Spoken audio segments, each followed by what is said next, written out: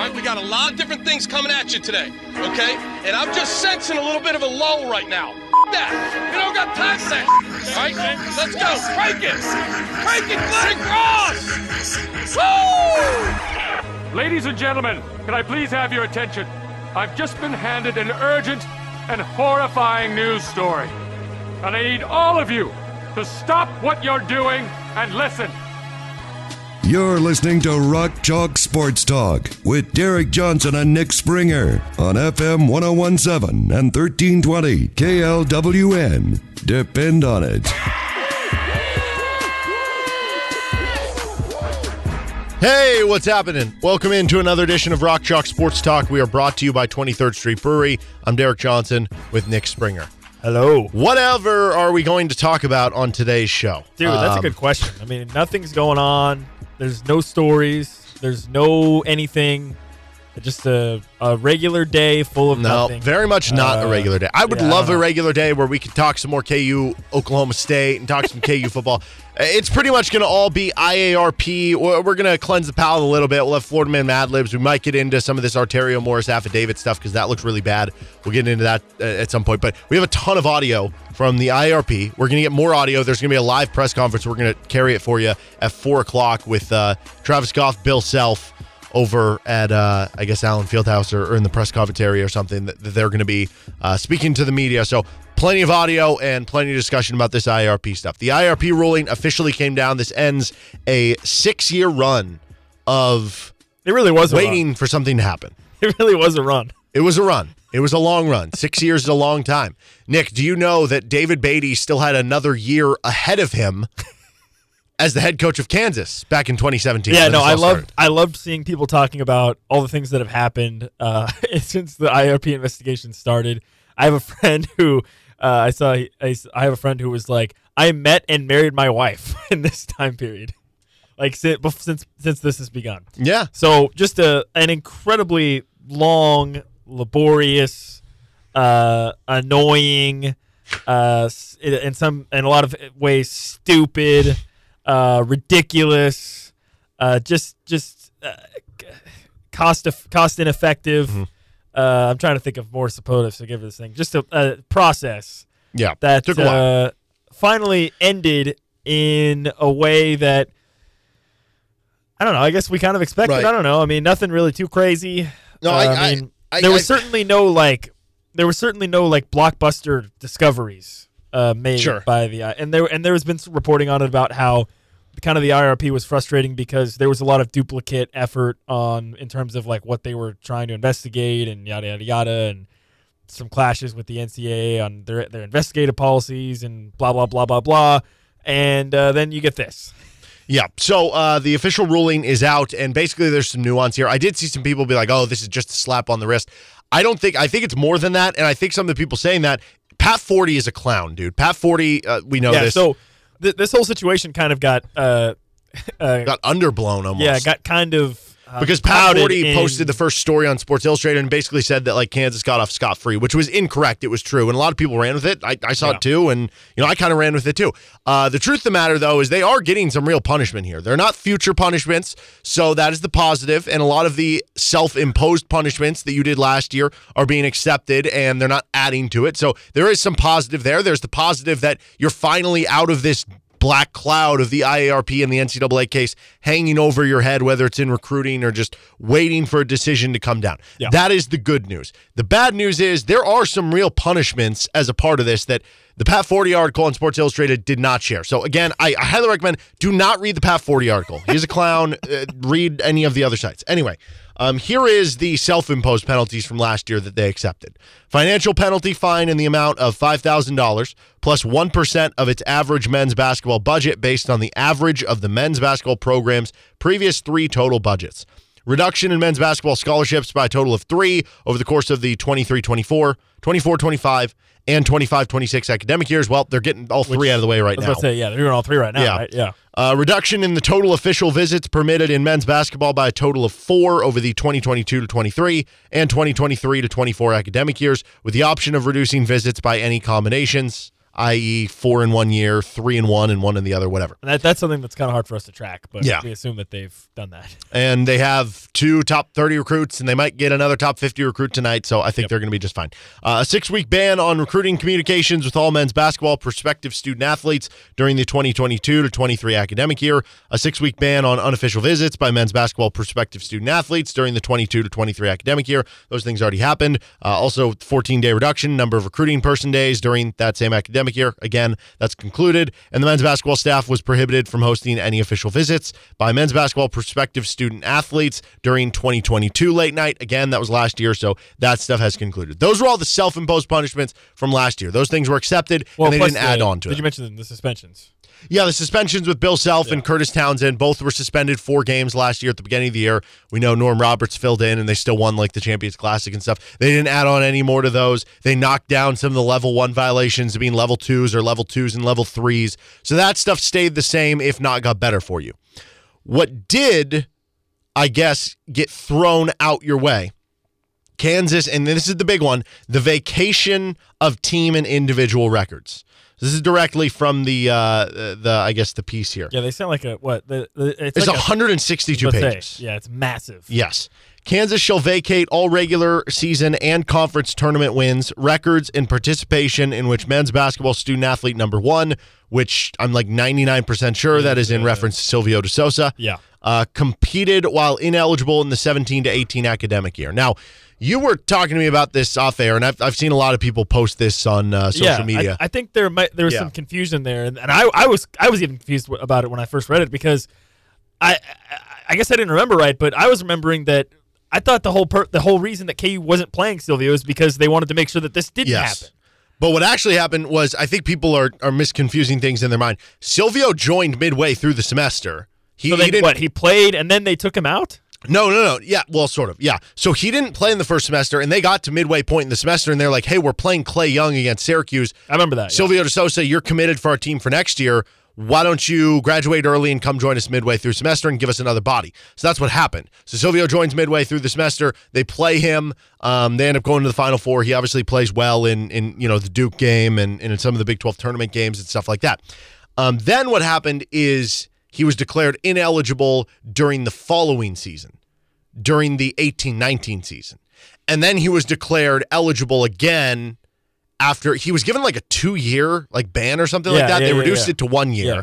And then he became eligible again. So and then obviously the confusion there, I think, was that people were even putting myself, the two together. Yeah, even myself was thinking, wait a minute, you sat him out so that this wouldn't specifically happen. But it was referencing the previous year. Correct.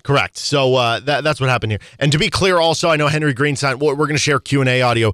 He asked a question about, is this just for the 17-18 year, or is this for all the years that basically Silvio competed in? And they said it was just 17-18. Which that part makes a lot of sense. Yes. Because how could the NCAA declared him fine. Right. And then so how could you retroactively then say, actually, no? Yeah, so that part actually makes sense. From the point that they declared him fine, it's fine. Listen, I got to be honest with you. There's a lot of points in here that don't totally make sense. Sure. That one actually makes sense. So there you go. Okay, here's what else. If men's basketball student athlete number 1 participated in any NCAA postseason competition at any time while the student athlete was ineligible, Kansas participation in the postseason contests in which the ineligible competition occurred shall be vacated. So that means all of their NCAA tournament wins will be vacated. That also means all their Big 12 tournament wins. It's not going to eliminate every win of that season because, again, he didn't play in the first part of the year. I actually saw somebody point this out. I think it was Talking Hawks that said it actually is going to raise Bill Self's win percentage because they went like 15-5 with Silvio, and his career win percentage is actually higher than that. So that's kind of funny how that works. The individual records related to men's basketball student athlete number 1's participation while ineligible should be vacated. So basically his stats go away. However, the individual finishes and any awards for all eligible student athletes shall be retained. So basically what that means is like Devontae Graham was a first-team All-American. He gets to keep that. That makes sense. Right? Any players who are in all conference or put up like Devontae Graham's all-time assists numbers or whatever, those get to stay. So those do get to stay. Kansas records regarding its men's basketball program as well as the records of its head men's basketball coach shall reflect the vacated records and be recorded in all publications in which such records are reported. So media guides everywhere you reference it. So the big thing there obviously is you vacate those wins, and Kansas, who as of earlier today was, I think, 8 wins ahead of Kentucky in the all-time wins. Now they're behind by 7. And now they are behind. Yes. So that's certainly weird. And also it's going to be weird because... Listen, Kentucky sucks, and KU's going to pass them again. So it's actually even better. You get to pass them twice. Yeah. You get to pass them again. Well, it's very interesting, too, because I don't know if this puts him behind, but if you remember last year, he passed Fog Allen or something like that. Yeah, in total wins. That. Yeah. And it was like a celebration. Are they just going to redo the celebration if he passes him again? I don't know how that works. So, yeah, you lost wins, and that obviously, like you said, puts you behind Kentucky, puts you into number 2. Any institution that may subsequently hire the affected head men's basketball coach still similarly reflect the vacated wins and everything. And obviously, we don't have to worry about that. Yes. Any public references to the vacated record shall be removed from the athletic department, stationery, and banners displayed in public areas. So I have heard some people just be like, just leave the banner. What are they going to do? And, I don't know the answer to that because the IARP is going away now that this case has happened. What if you just left the banner? What are they going to do? Like, does the NCAA, are they going to come out and be like, now you're banned from the postseason? I don't know. Or would they like physically come down and feel us and be like, we are taking this? Mark Emmert's like climbing a ladder, or whoever the new president is. I forget who the new president is. No, what they should do is all of the executives in the NCAA, they should just stack on top of each other's like heads. Barrel of monkeys. Yes. Try to get up there. Yes. They fall over. Anyway.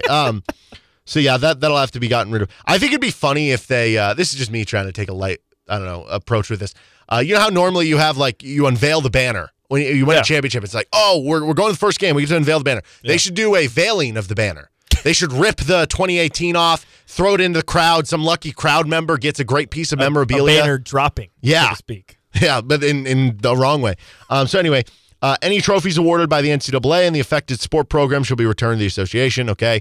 The institution's media relations director must contact the NCAA and let them know which games basically you can't do. And so as part of this, that means that everything that happened in that 17-18 season by the end, so not just the wins, it means you're vacating the Big 12 regular season championship because of that, which was the one that gave you 14 straight, I believe. Okay. Which was the NCAA record.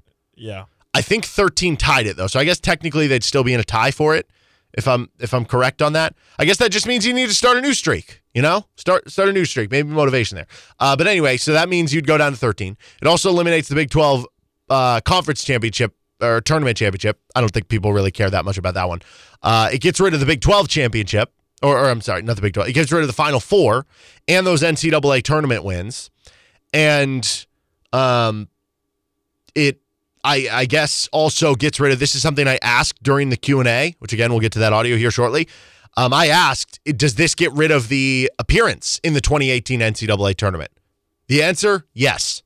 So that means technically in the record book, Kansas didn't appear in the 2018 NCAA tournament either, which means their streak of whatever it was, because I guess the streak goes back to 1989 would have been the last year they didn't make it. So 1990 through 2017 would be their official streak, which would give them, 27 years? And now instead of it being 30 whatever years, it's now just like 4 years or something like that. So when they show on Selection Sunday, and they always show that graphic that's like, here's the teams with the longest streaks. And it's Kansas at the top. Kansas always at the top. Now that's no longer going to be the case. There is some,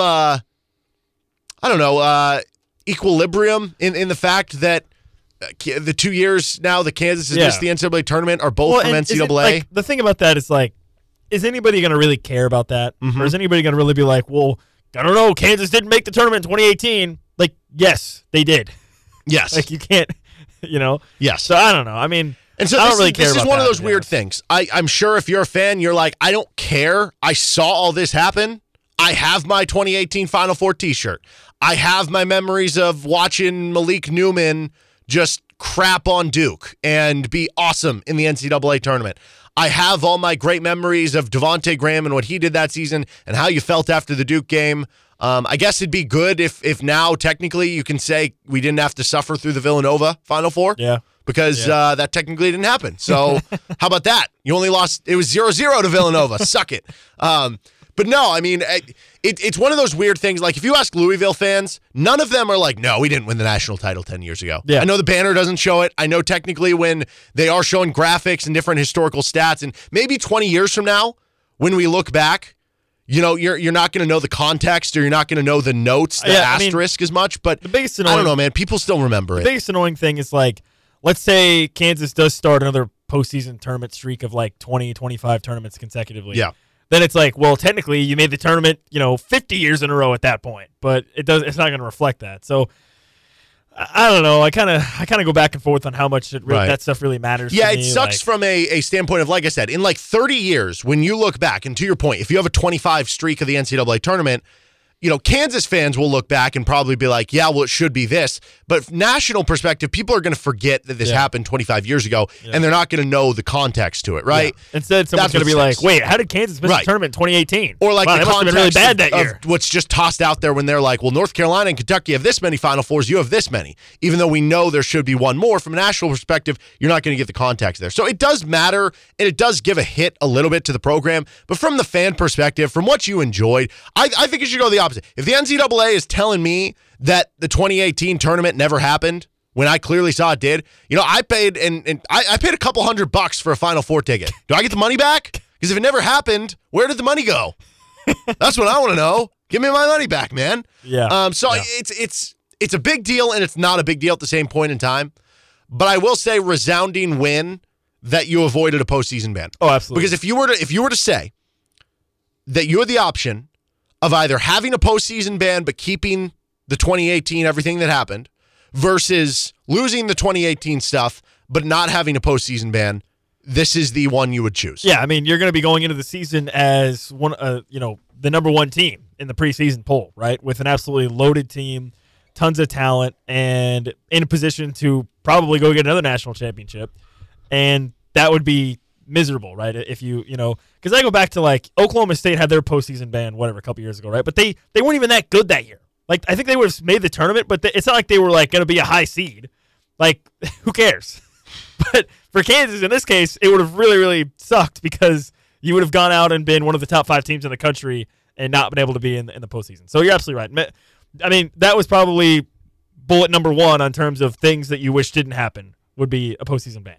So the fact that you clear that hurdle, fantastic. And I think going forward, I mean, let's just put it this way.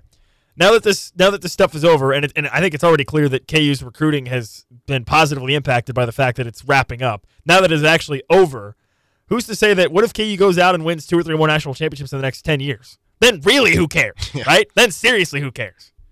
Yeah, no, that's a good point. And who knows? Maybe this makes for an angry Bill Self, an angry KU team this year, and scorched earth could end up happening. So we'll get to plenty more IARP talk throughout the show. We have that Bill Self, Travis Goff press conference that we'll bring to you live at 4 o'clock here on RCST. We might get into, if we have time, the Arterio Morris affidavit, some bad stuff in that. Florida Man Mad Libs to kind of cleanse the palate in the 5 o'clock hour. With Nick Springer, I'm Derek Johnson. Let's get you that IARP Q&A press conference audio coming up on the other side. You're listening to Rock Chalk Sports Talk. This is KLWN, KLWN.com, or the KLWN app. Depend on it. Unequivocally confirms that our coaches were not involved nor had knowledge of payments to student athletes. While doing our due diligence throughout this process, we did acknowledge lesser infractions for which we have self-imposed penalties, if you'll recall from last fall. And regarding the additional penalties announced in today's decision, we accept those and will move forward. Significant resources, energy, time have been given into this process, and it put a great deal of stress on our leadership team, our coaches, our student athletes to ultimately get to this outcome today. And I want to be clear that we continue to stand firmly and believe firmly in our compliance program at the University of Kansas and our compliance staff, and we'll continue to invest in and support that incredible team as we move forward. I'm also very, very proud of the character and integrity in which our coaches and staff operate, including and even highlighting our men's basketball program, Coach Self, Coach Townsend, the entire staff around them. There's a culture of compliance that really is firmly ingrained in our entire department and certainly in our men's basketball program. I want to express sincerest gratitude to Chancellor Girard for his unwavering support and leadership throughout this, and to Coach Self for his leadership and the way in which he's handled at times certainly difficult process, and his leadership of the very best basketball program in the country. Coach Self's always had our full trust and confidence in how he runs his program. That has never wavered, and it will not, certainly going forward. We're excited to turn the page. We feel really good about all the things that are going on within the department, the momentum, certainly the upcoming season with this preseason #1 men's basketball program. And we know our fans feel that culture and that excitement.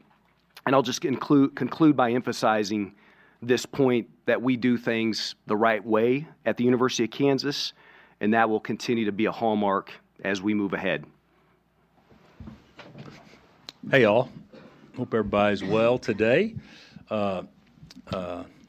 I'd like to comment on the back of what Travis has said. I'd first like to start by thanking the IARP for their professionalism and the fair review of the facts throughout this entire process. I also want to make sure I express my sincere gratitude to Chancellor Girard and to Travis Goff for their support, leadership, and alignment that exist within our university and our athletic department. And I'm very, very proud to be the head basketball coach here. As Travis said today, as Travis just said, today is a good day for Kansas basketball, and the findings that the panel found reiterate that our staff acted with integrity and honesty and had no knowledge of payments to student athletes. While this has been a very long process, I'm appreciative that it has ended and where it has ended, and I am eager to move forward without this cloud hovering above our program. Okay, we'll open it up for questions. Microphones on both sides. Hey, Coach, Shea Wildeboard, JayhawksLand.com. You said all along for many years that when this was all said and done, that story would come true. How does it feel today? Are you happy with how it all played out, and now that it's over? Yeah, I'm very happy that it's over. I'm certainly happy with the end results, and at the same time, don't feel like a celebration mode, because this is exactly what we thought the end result would be years ago, and it's taken such a long period of time to get here. But I am pleased with the findings because the findings are accurate. Travis, Henry Greenstein, Warren's Journal World. You mentioned the self-imposed penalties. Now that the case is concluded, I wanted to ask, what went into the decisions of selecting those penalties as well as the juncture at which you imposed them? I think when you rewind back, probably, it's been 15, 16, 17 months ago when we were discussing at that juncture going into the fall whether or not to self-impose. I think it was a lot of it was in the spirit of just wanting to move forward, wanting to have finality to this. I think that was an anchor of those discussions. And we used some of the guidelines the NCAA provides in terms of penalties to help align with where we landed with our self-imposed penalties, and it feels as if they were probably on the heavier end of things, but we were willing to do so in order to give everyone the best chance to move forward. Mick Schaefer, KSHB 41. Coach, did you feel like the vacated wins, the banner, the streak, all the stuff that goes along with that, did you expect that, and do you feel like that was fair? I actually did feel like it was fair, and I actually felt like it should have been done. By the rule, we had a player participate while ineligible due to an illicit payment that we knew nothing about, but he was still ineligible while participating. So the 15 wins that occurred while Silvio participated in the 2018, he didn't play in 17, but the 2018 spring semester, I believe are warranted to be taken away because that is the rule. And if you take away the wins, you naturally take away a banner because the banner wouldn't have existed without the wins. Are you guys forced to take it down and all that stuff? How does that work? Well, I haven't talked to anyone how that works, but it will. I'm sure maintenance will take care of that for us. But that was something that was imposed today. That I certainly expected. For both of you guys, what does this say about the NCAA and this whole period that they went through where you had some schools, they put the hammer down for seemingly nothing, and then others. Can you talk about the inconsistency and what this did to college athletics? Go ahead. I'm not going to speak to, Neil, what's happened at other schools. All I can speak to is what happened and did not happen at the University of Kansas. And certainly we've held true to our initial statements on what we thought did or did not transpire. So, and I'm not going to speak to the NCAA. I'll let Travis do that. But this was certainly a long process. That 6 years seems a long time to get to this point, and we're not the only school that endured this long process, as you know. I just would add to that when you look at the IARP cases of the last couple years, that there's a degree of consistency with how those were approached and that objective outside lens that they applied to each of those cases. Bill, when you guys did do the self-imposed penalties, particularly the suspension, you couldn't comment on the time because this was ongoing, right? I'm just wondering, from the outside, it seems like when you do have self-imposed penalties, that does imply at least some measure of guilt. What do you think you guys could have done differently? I don't think it implies a measure of guilt at all. What I think it implies is we were doing everything possible to move forward and put this behind us, and at the same time doing what was in the best interest of our present student athletes and future student athletes to make sure they were not impacted in any negative way whatsoever. I was okay with the self-impositions because as the leader of this program and the head coach, it's my responsibility to protect, preserve, look after our present student athletes and future student athletes in a way that it doesn't impact their experience in any way, shape, or form negatively at the University of Kansas. And so in order to do that, the talks and the self-impositions was a way to make sure or to give us a better chance that occurred. Then just what have the past 6 years been like? Well, there's been some good times in the past 6 years. The thing about it is in my coaching journey, I've had a lot of good, and I've had far more good than not good. But you understand, as a coach, you can't expect for it always to be good, and you deal with the things that aren't so good. I've said this many times. I love my profession, and I would rather be doing this and impacting youth than any other thing I could possibly do with my time. So it sucked. But over a course of 35 years, don't you expect to have some periods of time that aren't that great? And so I think that myself and my staff have handled it very maturely, to be honest with you. And we've dealt with this in a way that we're going to go through this. This is how it is. In the short term, it won't last forever, but it's not an excuse to impact how we do our job. Coach, I'm wondering, just from a recruiting standpoint, 6 years, how impactful could today's decision be or potentially be moving forward? Shay, I think from a recruiting standpoint, there's no doubt this has impacted recruiting. I'm not sure it's impacted recruiting recently as much as it was 3 or 4 years ago, because the reality of it is I don't think this is as talked about today as what it was, 3 or 4 years ago. So I think, and my staff knows this, I think our recruiting will be impacted favorably, but I don't know if it'll be a huge impact, because I think my staff's still done a pretty good job in the last few years recruiting players that are difference makers here at the University of Kansas. Bill, I don't want you to go player by player or anything like that, but you've talked a lot about the impact on your kids, and I just wonder, with this group specifically, how happy you are they don't have to hear about this, but also over that time, all those guys that had to answer questions and have this hanging over, I mean, how happy are you for them, too? Well, this group, we met with our group today when we found out what was going on before we knew what the actual findings would be, and told them basically that we didn't know exactly what to expect. And to be honest with you, the vast majority that have been here know that we've been doing this for a while. Some of the players we have actually talked to about during the recruiting process, the young guys, that it doesn't register with them as far as being anything that could impact them.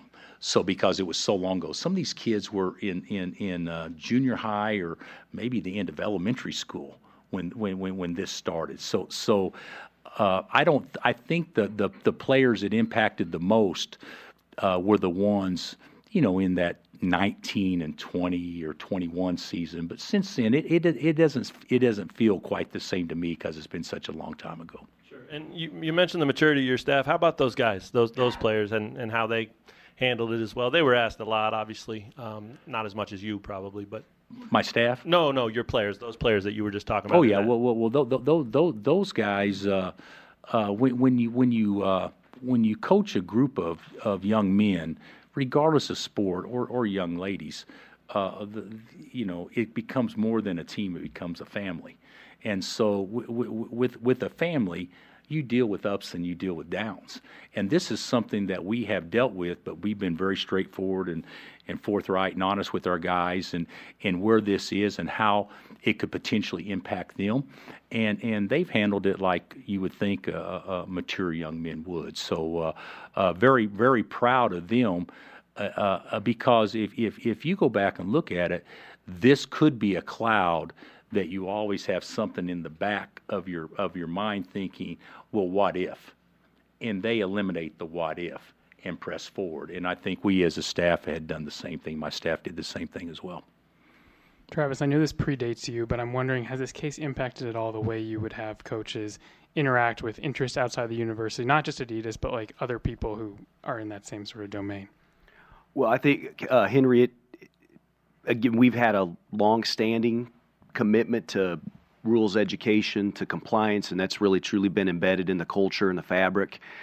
Certainly when this case presented itself, this department, again, way before my arrival, did a lot of things to continue to enhance the way it viewed, whether it be partners, sponsors, et cetera, but it was just complementing things that were already in place. And so I think as the world of college athletics has evolved, we continue to keep compliance front and center. We've done so in NIL and in every other aspect. And I don't think it's really had a profound change on how we've operated because we've already been at a really high level in that space. Bill, you've mentioned a cloud a couple times, the cloud of just this hanging over you. I wonder if you feel like at this point with the penalties that have been, enforced, was the cloud more of a penalty than anything that you're actually, dealing with? I think that's point? A great question. I would say the unknown was probably as much of a penalty as anything. Going a period of time that we did with the unknown and not knowing how to address it or how to attack it. But I'll make one thing clear: the penalties that were imposed today were basically the vacation of wins. The 3 years probation and the other penalties that have been discussed were self-imposed penalties that we knew that we were going to deal with because we had self-imposed those before the ruling ever came out. Travis, could this happen again? And do you get the sense that maybe there's been so much change at the NCAA level? Do you think that with the changes that they drug your program through the mud for 6 years, and you're not the only one. Do you think that the process is going to be expedited so that this doesn't happen again?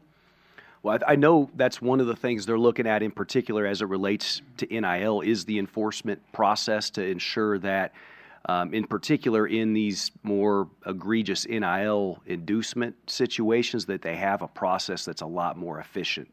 So they're in the throes of, I think, building that out. I'm optimistic that it'll be a much improved, much more efficient, much more timely exercise going forward. So I think that's one of the positives coming out of this long journey and putting a conclusion to the IARP segment of enforcement. And I think there's a chance for it to be better at the end of the day, and I think we're optimistic on that.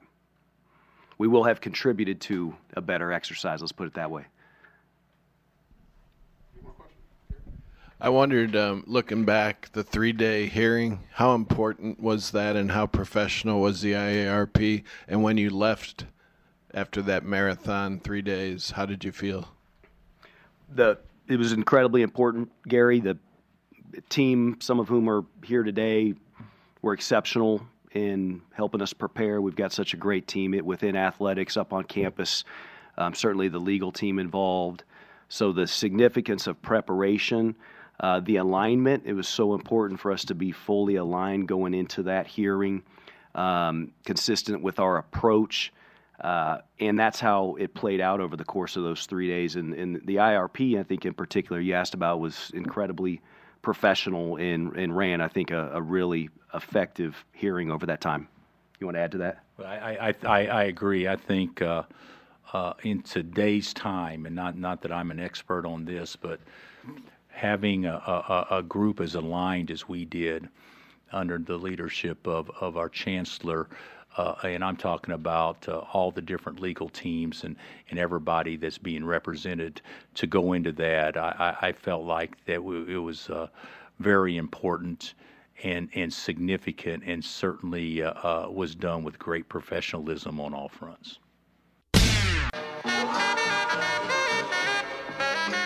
Welcome back into KLWN with Rock Chalk Sports Talk. We don't normally open up the phone lines, but I'm open to that right now. If you want to weigh in at all, whether it's, I don't know, bashing the NCAA or saying how much you don't care that they took away 2018 because you're going to remember it anyway, or if it's, I don't know, your thoughts that you feel like it ended up being a bigger punishment than you thought, or whatever. You can hit us up on our phone line right now. Our studio line here at KLWN Rock Chalk Sports Talk is 785-843-1321. That's 785-843-1321. I'll have Nick watch the phones, and if you do want to weigh in your comments, you don't have to, but feel free to give us a call. We just shared the Travis Goff and Bill Self press conference here for you. And as far as things that maybe stuck out, and I guess this goes back to the IARP stuff, we kind of talked about a little bit that, from a short-term perspective, you don't have anything this year or moving forward in the future. That's good. But obviously from a record bookkeeping perspective, you lose some stuff there. And I thought it was interesting, Bill Self saying that, it was fair that Kansas did have the 15 wins vacated while Silvio De Sousa played, and he said that's the rule. He said he's okay with it. Do you think, by the letter of the law, and I guess that makes sense. But do you think that's what he fully does believe, or do you think that's just him, further, just, I guess, moving on? Yeah, I don't know. Yeah, that's the thing. It's I just wonder if there was any sort of fatigue, especially on the part of Bill Self, of whatever the punishment was, okay, whatever, fine. Because, dude, when you've been fighting something for so long, right? I mean, I don't remember what I did in 2017. I gotta, and you gotta remember all this that stuff. Was David Beatty still coaching KU football, and he still had another year after 2017. Yeah, so I don't know. I mean, listen, he was right by the letter of the law. What I actually thought was most interesting, though, is he reiterated and doubled down on the point that this does not, that the self-imposed everything, all that stuff, did not imply guilt. Yeah, so it still did not imply guilt on the part of KU at all. By the way, do you know what the number one song in 2017 was? Dude, I'm so bad with music trivia. Shape of You by Ed Sheeran. That's a good one. Yeah. That's a good song. We were 3 years from even knowing what the pandemic was. Yeah. It was better times. Yeah. Much better times. Yeah. Now, he also said that the IRP case had a big impact on recruiting. Yeah. And he mentioned that it was bigger in terms of the impact at the beginning compared to the last few years. I think that adds up. Yeah, because he talked in the quote he had in there about telling the team about it. He basically was like, some of the kids were in junior high or middle school, basically. That age is Bill itself still using the term junior high. Come on, Bill. But, middle school when this all started to happen. So the younger guys, right, don't even really – I think Bill Self's exact term was that it doesn't even register with them really about – this whole situation because it's been so long. Yeah. And that's something we've talked about. Like, they've still obviously been able to land top-tier recruits, 4-star guys, top 50 guys, even McDonald's All-Americans. Yeah. But the number maybe hasn't been quite as much. Maybe you've missed out on an extra kid here or there because of it, because of the negative recruiting that kind of comes against you as part of it. They haven't landed the Josh Jackson, Andrew Wiggins, Joel Embiid, top 5 type guys. Now, maybe you feel like you have one of those this upcoming year with Flory Badunga, and that probably adds up with the timetable with all this, I'm sure, certainly. So I just thought that was kind of interesting, kind of confirming what we said. And obviously KU has been good enough with or without, some of those top 5 guys. Yeah. But you want to take it to the next level, and I continue to believe the best way to go about it is like that 2016-17 team where you had the 5-star talent come in to be that game changer that Josh Jackson was, but at the same point in time, he wasn't being counted on to be the guy. Like with 2013-14, you had such a young team, and you were asking all those players to be the guy. But in 16-17, you had Frank Mason, you had Devontae Graham, you had other guys that you could kind of overcome that with, and now you figure to see the recruiting pick up, which kind of has already. And, tonight another chance to land another recruit because Rakeese Passmore is going to be committing tonight. This weekend, Liam McNeely is going to be committing. That one doesn't seem like it's going to be Kansas, but who knows? Yep. Maybe it could be a surprise. Watch out, Mark Cuban. Yeah, I guess so. Yeah, Mark Cuban versus David Booth, the recruiting story of 2023. That'll be the next 30 for 30. But yeah, some other I don't know important or quotes that stood out as part of what we just heard. Bill Self said, "I'm very happy that it's over. I'm certainly happy with the end result, and at the same time, don't feel like a celebration mode because this is exactly what we thought the end result would be years ago, and it's taken such a long period of time to get here."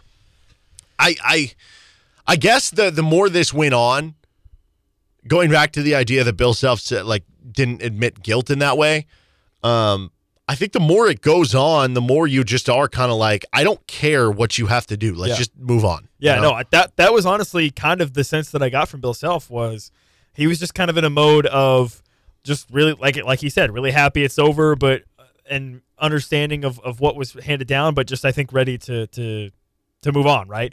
And he had that long quote where he talked about how he viewed it as especially the self-imposed stuff of just making sure that continuing to ensure that this wasn't continuing to affect current student athletes and potential student athletes in the future, right? So basically trying to just make sure that it doesn't continue to have those impacts. And that was part of the reason why he said that they wanted to go with the self-imposed stuff and but now that it's actually finally over, now you should be in the clear on that as well. So I thought that was really interesting. And then the other part that I thought was interesting was Travis Goff talking about, somebody asked the question about expediting this process for the future going forward, or could something like this happen again? Man, dude, in the NIL era, I don't see it happening, right? I mean, that was probably one of the biggest things that I had a hard time wrapping my head around is a lot of the stuff that KU was accused of that, with money and whatnot from, think about it. We're talking 5-6 years ago, right? 2018, 2017 time period. If that stuff happened today, it's just another day in the office. With NIL, it's all good. Nobody cares now. So I think that really kind of clouded my vision of this whole process because I just kept going back to the thought of, man, they're getting upset about a $200 given to somebody, and now these players are making 7 figures in some cases, right? So I don't know. I had a hard time kind of juxtaposing that with the current time period of this long drawn out investigation over, we're talking literal drops in the bucket compared to what's happening now with players. And I'm for that, right? Players, I've always been a guy who's thought that players should have the ability to profit, right? If universities and TV companies and, the ESPNs of the world are making millions and in some cases billions of dollars off of, televising college athletics, student athletes should be able to earn a little bit of a piece of that, right? And so I was always for that. That's where that just kind of, I don't know, just made me feel weird about it because it's you're going after. The Silvio stuff was over a $2,500 payment, I think is what was reported. They talked about a $200 payment in that long, deposition, and I don't know, man. I just have a really hard time wrapping my head around all that, considering where the college athletics landscape is now, because it's just, I don't know, man. It's hard, right? I don't know. Like I said, I've had a hard time wrapping my head around it. I'm having a hard time kind of explaining it right now, but that was literally the constant thought running through my head as I was listening to this IARP press conference and even listening to Bill Self, just like the thought of all this stuff that occurred that was being investigated. It doesn't matter. It doesn't matter now. Like this would be nothing. This is like I said, this is another day at the office now in 2023. Yeah, and again, like this is a direct quote as part of it. The unknown was probably as much of a penalty as anything, going a period of time that we did with the unknown. And that was Bill Self, what he mentioned in that press conference. I mean, the negative recruiting that comes at you from other coaches, whether it's, some of the big coaches or there are coaches in the Big 12. Now, not every coach does negative recruiting. Some coaches maybe do it from more of a standpoint of you fit in better here because X, Y, or Z. Some coaches do flat out negatively recruit and are just like, you don't want to go there. They suck or they this or that. Like, I believe Scott Drew is very much like that. At Baylor, he's very much like a big negative recruiter. I'm sure he and other coaches across the country were using this to basically scare kids to be like, oh, you don't want to go there. They're going to get a postseason ban. Whether it was true or not, you want to inspire fear in a kid who's going to be a one and done. And if they're only going to be at your school for 1 year, they don't want to be or in a spot where they're like, well, what if I commit here and go here and then all of a sudden there's a postseason ban and I can't play in the NCAA tournament to showcase my talents and try to win a national championship the 1 year that I'm there. So that no longer is applicable. You can no longer do that at other schools. They're going to have to pick other ways, dumb ways to try to negatively recruit if you're going to want to have that happen. I did think this was kind of funny. He talked about when he met with the team and when they found out what was going on, that today was going to be, the decision, but before they knew what the findings were going to be and what fully the punishments were going to be. And some of the younger players, he said, the case didn't even register with them as something that could impact them because some of them were in junior high or like in elementary school when they started. And they probably didn't junior even, high, that just ages Bill Self. Who says junior high anymore? Come on. Well, what do you say? Middle school. Middle school, 7th and 8th grade? Junior high? Yeah, I guess. Is it junior high still a thing? Where I don't know. I remember. I don't know. It's just the same thing, but people don't say that anymore. But yeah, I mean, it just shows you that a lot of these players, like, well, it's a good thing that the NCAA didn't give them a postseason ban because then you'd be punishing the kids who were in basically elementary school or middle school at that point. Yeah. But it also just shows you that recruiting also is such a "what have you done for me lately" game that it's so easy to even be like. Like right now, like all KU fans, it's like, oh, Mario Chalmers is great. If you tell a point guard recruit like we coached Mario Chalmers and Teron Collins, at this point for them, like, unless you grew up a KU fan, they're just like, what? What have you done for me lately? And then it's like, oh, Devontae Graham. And they're like, oh, okay. You know what I mean? Where I don't think Bill Self really. I mean, he kind of alluded to this idea, but he didn't really say it in that. To that point, the longer this case dragged on, the less negative impact maybe it necessarily had on recruiting compared to maybe back in he actually did say this specifically. He said it affected the 2019, 2020 teams a little bit more because those that was right in the aftermath of it, and there was a lot of uncertainty, like he said, the unknown that maybe affected things a little bit more. But then I think it kind of got to the point, and I think you and I probably feel the same way about this. I mean, it kind of got to the point where it was just like the NCAA is kind of a toothless organization. Like, what are they, the longer this drags on, what are they really going to do, right? And so that's where you see maybe it didn't impact as much. Now, I'm sure it still did impact recruiting a little bit to some standpoint, but obviously now it should be much more of a positive thing. And in a weird way, I think this kind of all ties back in with the Bill Self health scare that he had last year. Because now he came back and talked about how he felt really reinvigorated and everything.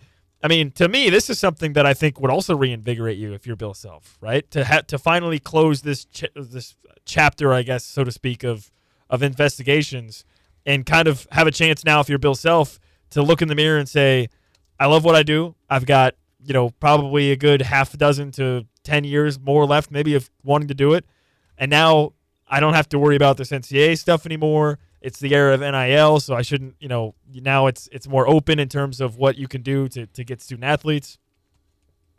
Go out and, enjoy the ride for the last 6, 7, 8 years. And whether that means, win another national championship, win 2 more national championships, whatever, I feel like this is something that could easily reinvigorate Bill Self even more, right? So the combination of this ending plus the fact that he did have the health scare where he did kind of take some time away and realized, hey, man, not coaching stinks is basically what he was saying. To now have this, now you have a chance to say, all right, kind of we have a chance here to write even more history with Kansas basketball, and it's not that Bill Self is not already considered probably the greatest basketball coach in Kansas history and one of the top basketball coaches of all time in college basketball. Now you just have a chance to add to that, I guess, even more without really fear of anything more happening, at least for the time being. Sure. All right, we're going to take a timeout. We'll talk plenty more about this. Coming up next, though, the Arterio Morris affidavit came out today. We're going to get to that on the other side. With Nick Springer, I'm Derek Johnson. You're listening to Rock Chalk Sports Talk on KLWN. Depend on it. You're listening to Rock Chalk Sports Talk. This is KLWN, KLWN.com, and the KLWN app. Coming up in the 5 o'clock hour, we'll get to some more on the IARP stuff, and maybe we'll even talk a little bit about Raquise Passmore, who's going to be committing tonight in a little bit over an hour, and KU kind of seen as the favorite there. We'll replay that Bill Self, Travis Goff press conference for you later in the show in case you missed it. In addition to all the stuff that happened today, the Arterio Morris affidavit came out today. I don't know if there's anything to the notion of it being released today and that maybe it was going to be an easier day today for it to get kind of lost in the shuffle, or if it just happened to come out today. Either way, it is not good what comes out of this. Now, Arterio Morris obviously has already been, kicked off the basketball team. I know Jordan Gusky mentioned that he is still enrolled at KU, so I don't know if that's just some sort of, I don't know, thing that dotting an I, crossing a T that hasn't, happened yet, that he's been kicked out. There was also today a report from some junior college recruiting site that he's going to Garden City Community College. If so, if you're Garden City and you brought this kid on after what happened, after these stories that have come out that have caused KU to kick him off, shame on you, Garden City. Shame on you. And I'm not even joking. Like, that coaching staff should be fired. For knowing what you know and knowing what is out there and knowingly bringing him on at that point. So, Garden City. Definitely that one's a weird If that's true, yeah, yikes. Okay, anyway, this is some stuff from the Kansas City Star article with Shreyas Laddha. I'm going to read a couple excerpts from the story. This won't be everything. Go check out the story yourself, kansascity.com. It says, the affidavit, which redacts... I was just going to say, maybe some listener discretion advised here. There's some pretty serious stuff in there. Yeah, that's a good thing, too. Yeah, maybe... Yeah. Nothing like no bad words or anything, but definitely some some details. Yes. The affidavit, which redacts the names of the victim and witnesses, alleges Morris raped the victim inside a room at McCarthy Hall, the KU men's basketball players' dorm. The affidavit alleges Morris pulled her onto his lap, quote, without consent after being told multiple times by the victim that she, quote, didn't want to do anything. The victim alleged that after she attempted, quote, to get off Morris, he pulled her back down, turned her over on her back, end quote, and eventually, quote, held her down by the neck, end quote, all while she both verbally told him to stop. Quote, stop, this really hurts, she said, and attempted to push Morris off of her. The affidavit alleges Morris told the victim, quote, you know you like it, end quote, while continuing to rape her. The victim eventually, quote, gave up, the affidavit said, and later told police she had, quote, hoped it would be over soon. I mean, this is like chilling to read. It really is. Yeah. Quote, a few minutes after the incident, the victim, quote, disclosed what had happened, end quote, to two witnesses, quote, who were in a nearby bedroom, end quote, at McCarthy Hall, located just south of Allen Fieldhouse, the affidavit says. So basically, this is just me filling in gaps. I don't know this for sure, but obviously there were some of the basketball players were listed as witnesses. Kind of adds up that would be the case here. Yeah. Maybe some of the basketball players were told what happened, and maybe they worked it up the chain, up the ladder. I'll say this, and I think I said this earlier, but if we find out, because I guess it'd be very easy. I don't know that we will, but I don't know that we will. I don't know that we will, and everything. But I'm just saying, like, it would be very easy as a teammate of somebody to be like, oh, I don't know what to do about this. I would have a lot of respect if there is a KU basketball player, a couple of KU basketball players who, when they were told about this, they did something about it. And I don't know if that's what happened. It kind of seems like that's what happened. If so, lots of respect to, whoever those players are. The affidavit alleges Morris told another person at McCarthy Hall on August 26th, that he, quote, stopped having sex with, end quote, the victim. Then later denied having sex with her at all. In a statement on August 30th, Morris told the KU Office of Civil Rights and Title IX that he was not alone with the victim at any point. So kind of what you have here based on these statements, you have 3 separate statements from Arterio Morris, kind of tells you probably not somebody to be trusted. Yeah. Because you got flip-flopping of statements and definitely some holes as well in that. And so this brings up a couple things. Yeah. One, it brings up the idea of bringing him on to begin with. Yeah. It brings up the idea of bringing him on to begin with that obviously, I don't know, based on how this happened, you see somebody who is very comfortable lying about this situation and type of stuff that maybe from the KU perspective does allow them to play more into the idea of we vetted him, we asked him questions, and he answered them this way, and it made us feel comfortable, when in reality, he wasn't giving the full truth. And then you have the questions about, well, how much does KU, I don't know, have, like, if they ask him about something that happened or about how a case is going to be handled and he says he's going to do one thing but ends up doing the other, there's only so much KU can do about that, right? You're taking him at his word. At the same point in time, based on the past and what's going on, should you be a little bit more questioning of those sort of things? And so Travis Goff, Bill Self, everybody's been very adamant throughout this whole process and since everything's come back that they've approached everything the right way, that they vetted the process correctly. That, I think, remains to be seen based on more and more of what comes out or maybe what doesn't come out here. I don't know if we're ever going to know the full process on what all went down there. I kind of refuse to believe that it was vetted fully and properly. I feel like there probably were some things left out, but, that's just kind of my opinion. Bill Self saying he was well vetted, to me, holds no merit anymore. Yeah. I mean, well vetted on the basketball court, I'm sure. Yes. I'm sure he was very well scouted on the basketball court. No questions about that. Because, again,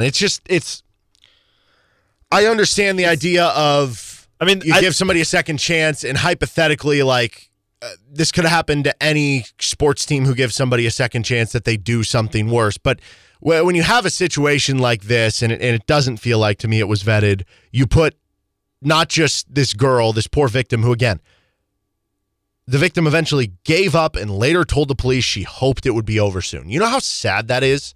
I'm having a daughter in a couple months. I don't know if this just hit me more because of that. I don't know if this hit me more just as a human being. I don't know what. But that is so discouraging to hear, man. Yeah.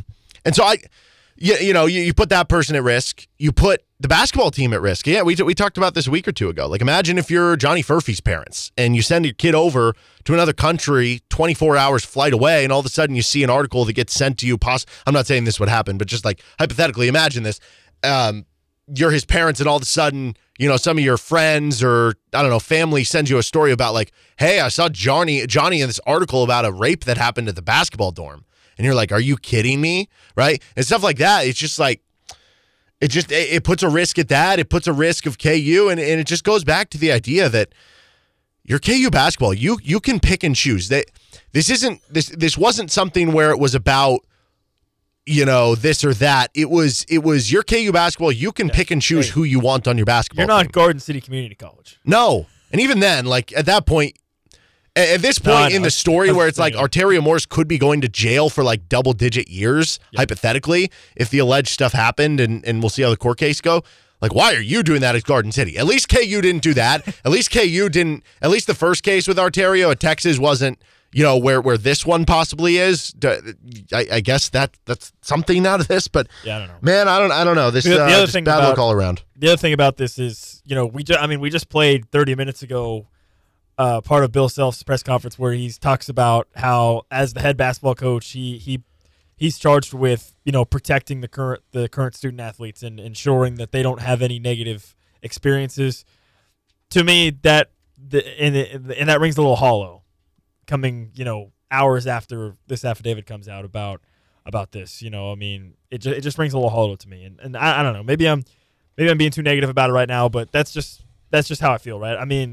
Maybe they didn't fully know, and obviously you can't always know, but you gotta take some pride in vetting your players, in understanding bringing in guys based on their backgrounds, right? I mean, right. And sometimes when you say we vetted the process, have you vetted it in a way that you actually get the answers to things you don't want to know, or have you vetted it in a way that you're just comfortable hearing the answers you wanted to hear? To me, there's either two real outcomes here, which is two real scenarios, where either one, KU, Bill Self, the program put on rose-colored glasses and maybe just wanted to believe whatever Arterio Morris and his camp was telling them about how he's repenting or whatever, or feels bad about the previous situation, and maybe just bought too much into that side of it and just wanted to believe it, right?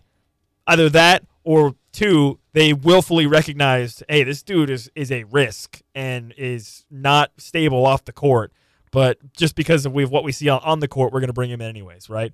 And the second scenario is certainly a lot more scary than the first. But both scenarios, I think, don't really reflect very well back on the program, because either you were basically willfully ignorant of what was going on and just kind of, put on the rose-colored glasses. This guy's a great basketball player. We're Kansas. We can fix him. We can, give him a second chance. Everything will be fine. Or two, you just went and said, you know what? To hell with everything else. I want the best basketball players. Who cares what they did in the past? I don't care. I want the best basketball players on this team. And then that obviously blew up. So both scenarios don't look great. And now if you're Kansas, and again, the other thing that frustrates me is you're going to be a top 3 team in the country regardless. This is not a player that you need on your team. So, and that's evidenced by the fact that he's no longer on your team. And guess what? None of the preseason rankings or preseason projections have changed at all. So that really frustrates me. Yep. Well, crazy off-the-court day, to say the least here. All right, we'll get more into the IARP stuff coming up with Nick Springer. I'm Derek Johnson. 2 hours down, 1 to go. You're listening to Rock Chalk Sports Talk on KLWN. Depend on it. 5 o'clock hour, you're listening to Rock Chalk Sports Talk. This is KLWN with Nick Springer. I'm Derek Johnson. Been a show filled with IARP talk today because the IARP is officially dead and they made their final decision. That is sad. I mean, how many times are you in a situation where, whatever your last thing is that you're going to do, you're just not going to exist after that? No, it's not very often at all. In fact, I can't really think of another. I can't think of another scenario where that would be the case. Is it like playing in a Super Bowl knowing you're going to retire at the end of the game? Unless it's like Ray Lewis. You're going to retire after, whatever, right? But the difference is, here, they knew they were going to be done, but they could stretch it out as long as they wanted. They could have kept going. Yeah, I'm surprised they didn't try to get a couple extra paychecks out. No, that's what I'm saying. Nobody told them they had to stop. Yeah. It's like George Costanza in Seinfeld. He just keeps working at the job. He just keeps showing up. He just keeps showing up. What are you doing here? It's like, hey, we haven't finished our case yet. Yeah. What do you mean? What are we doing here? But no, I mean, the end of the day, we keep mentioning this, but basically the big thing is with the punishments, there are no new suspensions for any of the coaches. There are no new fines outside of what they already self-imposed. Same with the suspensions. And, honestly, some of the things they knocked down from level 1 to level 2s and level 3s, I almost wonder if they self-imposed some certain suspensions. Travis Goff mentioned that, they felt like they were on the harsher side of some of the punishments. I think that was intentional. I think that was intentional to try to speed up the process and make sure that what came their way was going to be a little bit lighter from the punishments perspective. And, obviously no postseason ban. That's the big one there. That's the one that most people wanted to avoid, and they did end up avoiding. So that is a positive for KU. We don't have to worry about, because that's one thing where I've always wondered this. If a team gets a postseason ban, could you hypothetically, as a business, if you were a bar or restaurant in Lawrence, okay, or us even, we make more money as a radio station when KU's in the NCAA tournament. Okay. As a bar or restaurant, you make more money when they're in the NCAA tournament. Could you hypothetically sue the NCAA and be like, you took away business money from us? How would that work? I don't know. Oh, we don't have to worry about it. We would need a lot more lawyers, I think, that we probably can't afford. I guess so. Honestly, remember when that was the talk, when this stuff first came out, people were like, Bill Self and KU are going to sue the NCAA if they give them a postseason ban. Did you see Oklahoma State's response? No. So this is from Oklahoma State Athletics official Twitter. They said, "We agree, as we stated at the time, that the NCAA should be intentional in prescribing penalties that do not negatively impact student athletes, including bans from postseason play for violations that occurred years prior. It is good to see the NCAA make decisions with this intent, even if it was too late to help us. I love that statement from them because they definitely got screwed out of all this. I mean, it they goes should back sue to the NCAA. It goes back, yeah, as I was saying, it goes back to the idea of trying to play nice and say, yeah, here's what happened, and then here comes the hammer versus KU, which if you think about it, let's look at it this way. Do you think if KU would have just, gone the Oklahoma State route and basically complied and said, yada, yada, yada, whatever, yes, whatever. Two questions here. One, do you think this process would have been ended way sooner? And two, do you think KU would have gotten, I guess, postseason bans or whatever? Okay, so the first question, yes, it 100% would have ended way sooner. So basically the question is, let's just go back in time here. If you're KU, I guess the question would be, based on the penalties you got now, which was vacated 2018, whatever, yada, yada, yada, would you rather have this, and it takes 6 years, or would you rather maybe have had a situation where you get banned from the postseason in 2019, but then it's over? No, you would have rather this, I think, is the answer. And yes, even though you wish it would have been a lot sooner, and hypothetically if you did what Oklahoma State did. Well, I'm just curious because, I think from the KU perspective, I agree with you, yes, but that's because of the brand that KU has, of the staying power that KU has, of the fact that Bill Self is your coach. I don't know, man. If you're in Oklahoma State, maybe, a 6-year investigation that just is constantly dogging your program, if you're not a blue blood type program, that may actually have been worse in the long term. I see what you're saying. Oh, so you're saying from the Oklahoma State perspective. Or just from the perspective of any program that is not a blue blood, that does not have the staying power, that does not have the Hall of Fame coach, the incredible fan base, the donors to back it up, to keep it afloat, right? A 6-year-long investigation into your program, that could legitimately cripple a smaller program, I think. Yeah. You see what I'm saying? It definitely could. Because all the things that KU had to deal with in negative recruiting and dealing with that, to your point, KU is still a big enough brand that you still can get McDonald's All-Americans. It didn't really affect. Right. Maybe it cost you a couple of McDonald's All-Americans here or there. Maybe it cost you a Jeremiah Robinson Earl or something. Think about this. In the process of the 6 years, you go to two Final Fours. Well, I guess in the NCAA, only one. Right? You go to a national. You won the national championship. For what it's worth, I will keep referencing that they did make the final. Whenever we reference 2018, I'll be like the 2018 Final Four team. I don't care. I don't care. It's not going to change how I talk about it. That's an interesting tidbit for RCST trivia. Gosh, how do we approach it? Is it not? Do you say 2018 Final Four team, or do you say what's the annoying. 2018 team? We should sue the NCAA because they're making us do more work out of this. No, honestly, what we'll have to do is be like, in the 2018 Elite Eight game that was later vacated, Malik Newman went for, and now ex-player went for 30 points. If we ask any questions related to Bill Self's all-time wins, how does that work? Well, I know there's a lot of weird repercussions out of all this. Like the Bill Self all-time win, we talked earlier, if he was I forget what he's at KU. What if this puts him below a certain milestone, whether it's Fog Allen or a certain number? Yeah, so where we have to re-celebrate it now. I saw some tweets. I think Fog Allen was at 590. Okay. And Bill Self with the vacated wins, he wasn't actually past him yet, I don't think. He was going to pass him. Oh, okay. But I guess he was really close. Awkward. But he's now, I think with the vacated wins, Bill Self is now at 565. So he was 10 wins away, and now he's 25 or whatever, however many wins. Mm-hmm. I'm not really totally sure. So, yeah, okay, that makes sense. But also you have to take the banner down. You have to give the trophies back for that. Udoka Azubuike technically has not, I don't know, on one hand he technically hasn't played an NCAA game, but on the other hand he has, because we read earlier that it said this does not affect any player's individual awards or what they accomplished. So, for instance, KU's 6 NCAA or 5 NCAA tournament games that year in 2018 are all vacated. Their 4 wins that year in the NCAA tournament vacated. But Devontae Graham's career numbers for the career points and assists that he scored, Devontae Graham's first-team All-American, those all still count, right? Malik Newman's Final Four MOP, those all still count. Those players still have that. So wait. You're telling me that Malik Newman has a Final Four MOP for a Final Four that KU technically wasn't in? Yes, correct. Or whatever. Yes. I believe that's how I'm reading that correctly. Because, again, it said that, all the players get to keep that stuff. So that's kind of interesting, which technically means the individual stats of Udoka Azubuike count. Still count, but the games don't. Which so means technically he has never played in an NCAA tournament game, but also he has put up stats in NCAA tournaments. Kind of makes it tough, right?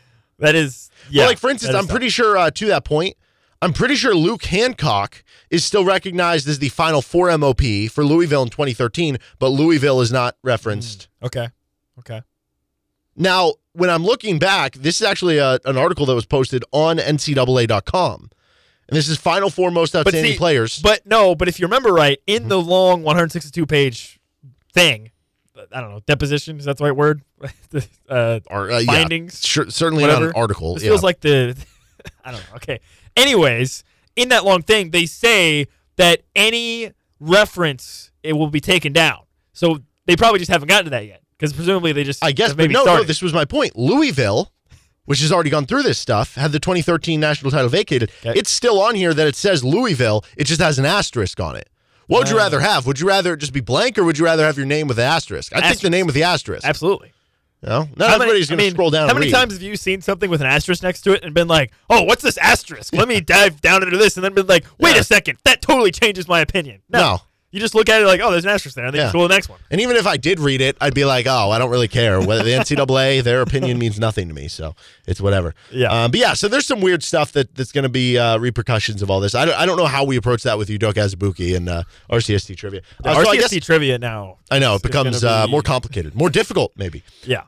How would you grade it? If you were sitting in Travis Goff's chair today, or Bill Self's, or whoever, how would you grade this ruling in terms of what you wanted to come out of it? You can give a 1 to 10, you can give a letter grade, whatever. I think based off Bill Self's comments, you probably give it an A. I mean, because he said in his press conference, hey, I thought that I expected basically to have the wins vacated, and I expected all that because of so if Bill Self was going into this expecting that stuff to happen, and that's all that happened, how could you not view it as an A from his perspective? So if he in his press conference, he literally said, I thought, or I kind of knew that the Silvio stuff was going to happen, that those wins were going to get vacated because by the letter of the law they should have been, right? He said that. He said, I knew that. Okay, so now give me a grade from your perspective then, because you didn't know that beforehand. So what would your grade be? My grade would be there was some punishment, so it's hard for me to give it an A. Yeah. So I'd say B. B+. I was going to say B or B+. Because again, it does stink. It is such a nuanced... This is a situation where the only thing that mattered was the postseason ban, I think, right? That was the thing that mattered most. That's my perspective. That was the thing that mattered most, 100%. To me, that's the only thing that mattered. But you know what does stink out of this? So for me, it was either going to be an F if you got the postseason ban, or a B. Well, part of the reason that the postseason ban would have stunk is because obviously it would have prevented you from winning a national title. And you're supposed to be the best team in But you always have great teams. So any year you got a postseason. This year you're supposed to be particularly have one of the... I mean, there's been years where it's like you were a top 15 team and you ended up being a 2 seed. But no, this year you're a top 4 team, top 3 team. But the other reason that the postseason ban would have stunk is because it would have ended your NCAA tournament streak. But that's what stinks about the 2018 part of this. That technically did. So the streak goes from then 1990 to 2017, and then now you have a new NCAA tournament streak from 2019 through now, which I believe would be 4 tournaments because there wasn't one in 2020, so it would have been 5, but I guess it's technically 4. And maybe that doesn't really matter that much. Spin zone. You just say that the COVID, when the tournament was canceled, ended the streak. That's why. Yeah. No, I mean, maybe that stuff doesn't matter that much. Maybe that doesn't matter that much that when you look at the end of the day, when you look at the Final Four charts, that Kansas will have one less now if you compare them to some of the other Blue Bloods. But I don't know. Sometimes it kind of does, and it's kind of cool when you have your NCAA selection show and they show the graphic that says Kansas has the most consecutive tournaments, and now you're not going to be on there. No, I love that kind of stinks. Because it would be like Kansas and then, a gap of 4 or 5 years, and then Michigan State and and Duke and whoever else. Yeah. So that does kind of stink, but at the same point in time, we all know it happened. We all know 2018 happened. It's not going to take away your memories from if you were in Omaha for when KU beat Duke, or if you were watching on TV, or if you stormed Mass that day, or if you enjoyed it with some of your friends, or the feeling you had when Malik Newman was making every single shot imaginable against Duke, or when, I don't know, Kansas was throwing down ridiculous alley-oop dunks against Clemson in the Sweet 16. It's not going to take away any of that. And it's also not going to take away the sting of losing in the Final Four to Villanova. If Kansas would have won the title that year, That would suck. It would, but still, like, it wouldn't take away the memories. It wouldn't. No, it wouldn't. In the same way that Louisville, it doesn't take away. Like, when I think back. Yeah, I don't know. But, like. When you tell me who won the 2013 national title, I still think Louisville. Forcing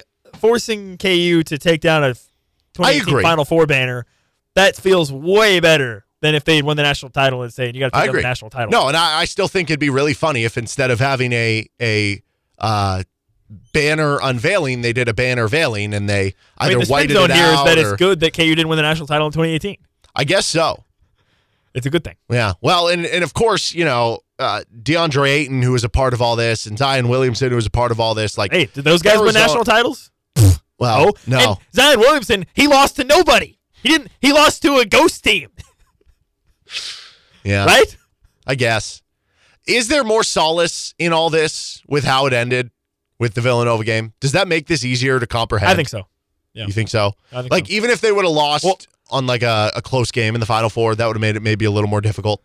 Maybe, I don't know. It's just it was such an abrupt way to finish the season. How mad is Bruce Weber right now?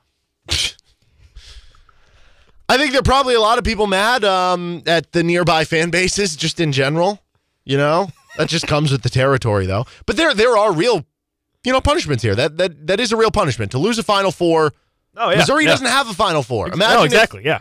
Imagine if Missouri made a Final Four and then got vacated. Yeah, exactly. If you only had one Final Four in your entire program history, and the NCAA was like, nah, that didn't happen. Sorry, nah. Yeah. That would actually suck a lot. Yeah. If it was the only one. But yeah, I would give this a B as well, because you avoided the big thing, like you said. You avoided the postseason ban. You avoided more suspensions to your coaches. Like, that's all good that you didn't have that. You avoided more scholarship losses. From the current and the future, it's an A+. It's just, that's unfortunate about what that does, and you fall behind Kentucky in the overall win column. Let me ask you this. Would you do it all over again? If you were, I don't know, you were given a time machine, and you had the opportunity to go back in time in 2017 or 2018, whenever this happened, and you had the opportunity to be presented in front of Bill Self and tell him everything that was going to happen and that they were going to lose this or that if he doesn't do this or that. And that basically it comes down to, I don't know, maybe let's just go back in time and you're Bill Self. Okay. And you have the opportunity, knowing what's going to happen in 2023, to either play Silvio De Sousa and say, I don't care. We're gonna have awesome memories. We're gonna beat Duke in an Elite Eight. We're gonna make a Final Four, even though the banner's not gonna stick. Could have still happened without Silvio. But that's the question. Could it have? I don't know. Probably. He was he had like 10 rebounds. He was awesome against Wendell Carter and Marvin Bagley. Yeah. Doak was still injured. Yeah. It's hard to say that you would have. And also, who knows? Maybe without Silvio, you don't win the Big 12 tournament, and maybe you get a different seed, different path, and who knows how all that affects things.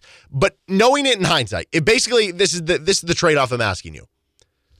Would you take this trade-off where we're at now, knowing that you have those memories, but this is the repercussion, or would you have preferred to, say, lose in the Sweet 16, but play it clean, and none of this would be happening? I would almost say, honestly, just play it clean. Don't play Silvio. Because think about it. If that happens, I think the repercussions of that would be that maybe in 2019 or you get a couple recruits that you didn't get or whatever, and you could even be even more success. I mean, right? I mean, would you trade that off for not getting blasted by Auburn or blasted by USC? Well, to your point, maybe you make great runs in those years because you're not tarnished by it at all. No, I mean, you might have some other players. You might have some guys that end up going to other schools, like Jeremiah Robinson Earl. Maybe that played into that one there. But then again, if you're going into that situation, if you're going into this affects that path, which affects that path, then couldn't that hypothetically affect some of the players they recruited that got on their team for the team that won the title in 2021-22? And maybe they would have had different players and maybe they would have won a title. Because you still would have Oach. You still would have Christian Brown. Maybe. Sure. What do you mean maybe? What if you would have been... Like, Oach was a guy that, that was a throwaway, basically. Okay, that's my point. What if basically Kansas, because of this, would have been like, we got this top 5 recruit in the country. We don't have room for Ochai Agbaji. What if this actually worked out in the end for KU? I don't know. Dude, I mean, now you're talking just like insane butterfly effect stuff. Of course. I mean, that's kind of the fun of this. Yeah, but I would almost say to Bill Self, if I had the opportunity to go back to, whatever, just say, hey, listen, man, that Silvio guy, just wait until he, just don't play him. Okay. Just don't play him. Because look, he got cleared eventually, right? So you just Sure. don't. So the issue here is that you played him in 2018. So I would just go and say, hey, Bill, don't play him in 2018, and then you can do whatever you want. I don't care. The memories to me are worth it. Beating Duke in an Elite Eight, such a fun game. That was such a fun ride for that team. It was from the Big 12. No, that tournament. was from March Malik Newman. Just I mean, laser beams out of his arm shooting the. I think it's worth it. I get it. I think it's worth it. But I don't know. Maybe again, you could argue butterfly effect on that all day long about. You could. You get different recruits, you go different ways. Maybe KU ends up winning 3 national titles in this span. Where I mean, I guess the COVID would have happened regardless, but you felt pretty good about winning that one. But maybe you win in 2018 or 2019, or maybe you get some different recruits and you win whatever. Yeah, I don't know. 2021. All right, we're going to take a timeout. More talk about this. Might get into a little Rakees Passmore. He's committing in a little over half an hour, and seems like KU's the favorite. We'll get to that on the other side with Nick Springer. I'm Derek Johnson. You're listening to Rock Chalk Sports Talk on KLWN. Depend on it. Well, that's it. If you're listening on our podcast side, thanks for tuning in. Please give us a positive review if your platform allows you to do so, as you can find the show anywhere you get your podcasts with the best of RCST podcast. If you do have any questions for the show, whether it's for a mailbag, just something you think that'd be fun to talk about, you can reach out to us on our Twitter page at RCST1320. You can also email us if you don't have Twitter. RCST1320am at gmail.com. That's RCST1320am at gmail.com. And if you want to listen live, 3 to 6 p.m. Central Time, Monday through Friday on KLWN, KLWN.com, and the KLWN app. Have a good rest of your day and see you next podcast.